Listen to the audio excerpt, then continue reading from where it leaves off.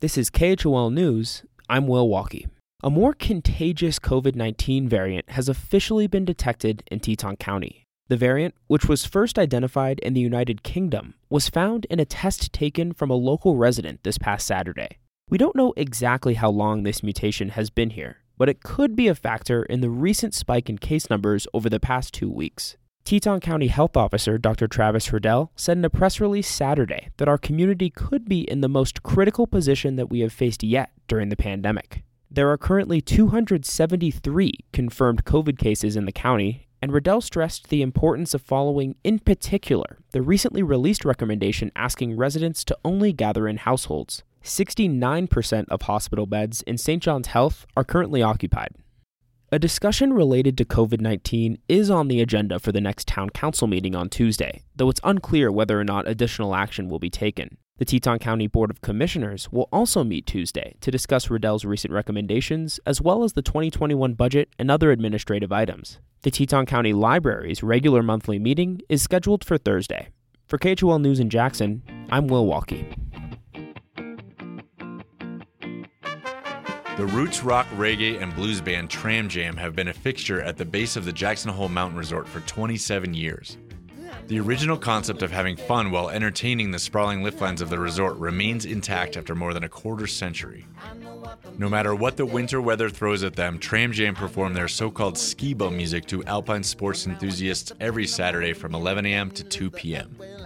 With setlists built with the mountain in mind, Tram celebrates the Jackson Hole lifestyle while combining the two loves of their lives, skiing and music. The band's longest tenured members, frontman and bandleader Peter Chanman Chandler, drummer Andy Peterson, and guitarist Jeff Idemiller joined us recently in the KHOL studio. So let me start off. You began as a duo way back in the 90s performing on the Tram dock early in the morning for all the diehards hoping to get first Tram. What was the energy like back then? The Tram dock was getting a little aggro at the time, and people were really vying for position on the Tram dock. And so we were kind of brought in as a diversion. And originally we played from 7 o'clock to 9 o'clock in the morning. So as soon as the Tram opened, we were done. What's the craziest thing you experienced in those early Tram days?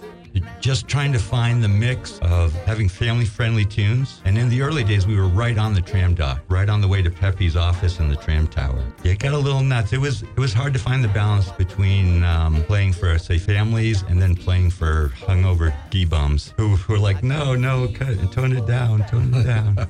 You have a song called Ski Bum Music. You've known to celebrate ski bum culture. Please define ski bum music for us. It's certainly changed over the years, but as a definition, it's music that's part of the culture, that's part of the being culture. And certainly for me, I found that I love music and I love skiing, and the two go together so well. Really, I think skiing is a creative process. And so like painting or music or any kind of creative endeavor, you have to use that part of your brain to create the lines that you're going to create. When you're looking down a powder field, you're looking at your painting that you're going to create and how you're going to make the most out of that time.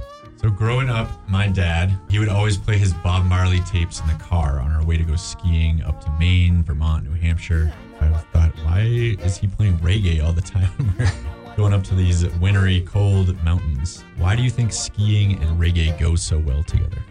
Well, one reason I think they go together is because they're both spiritual entities. Reggae comes from a spiritual base, and skiing on the mountain is a spiritual activity for sure.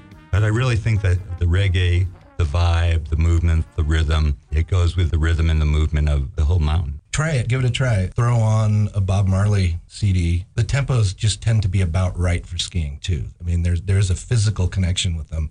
You know, it's not super fast. It's not super slow. It's meditative. When you're making turns, you get a rhythm going back and forth, and that meditative continuity of that music really lends itself physically to skiing, I think.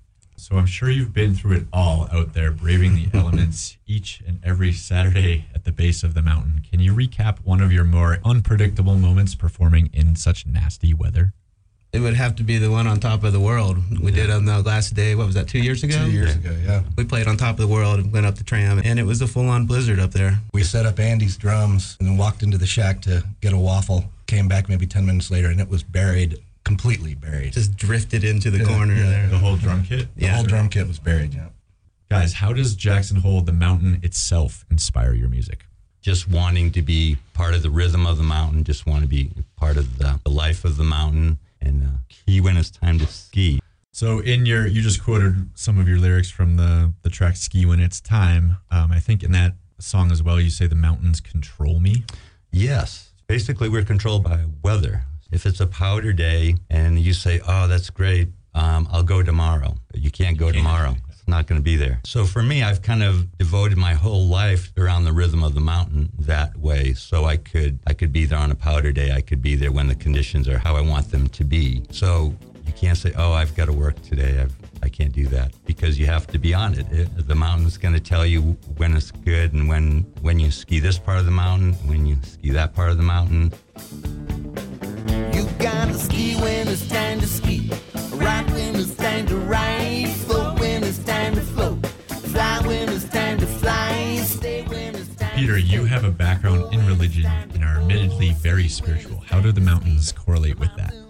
I think they represent that. The same way the mountains are going to talk to you, you have to let the spirituality, the energy of the mountains talk to you as well. You can't always be dictating how they should be or how they should act or how they should conduct themselves. They tell you, and you try to fit in with that, which is kind of the rhythm of life. You can't control everything, and there's no reason to try. You want to do your best, of course, but you also want to try to go with the flow as much as you can in order to experience as much of that give and take energy, as much of that relationship energy as you can between yourself and the mountain. So, guys, you are undoubtedly a large part of the Jackson Hole mountain community. How important is it to you, the tradition of Tram Jam performing for excited skiers and snowboarders every single Saturday during the winter season? Intensely important. It's certainly my entire weekend. I look forward to it all week. I really look forward to making music with the same people every week, and being with my friends and seeing the same people in the line. This year you don't recognize them as well. Right. Yeah, right. And I read that you really get a kick out of seeing the kids growing up over the years. We've had men who I would guess were older than me, with beards and bald, and I've grown up with you. Wow, I guess we've been doing this a little while. Hear music from Tram Jam right here on KHOL during our local music hour. That airs weekdays from 3 to 4 p.m. Make sure to visit 891khol.org for more music, news, and culture. I'm Jack Catlin, and this is KHOL Jackson. Living the ski, I know we live in the ski. Living the ski, I know we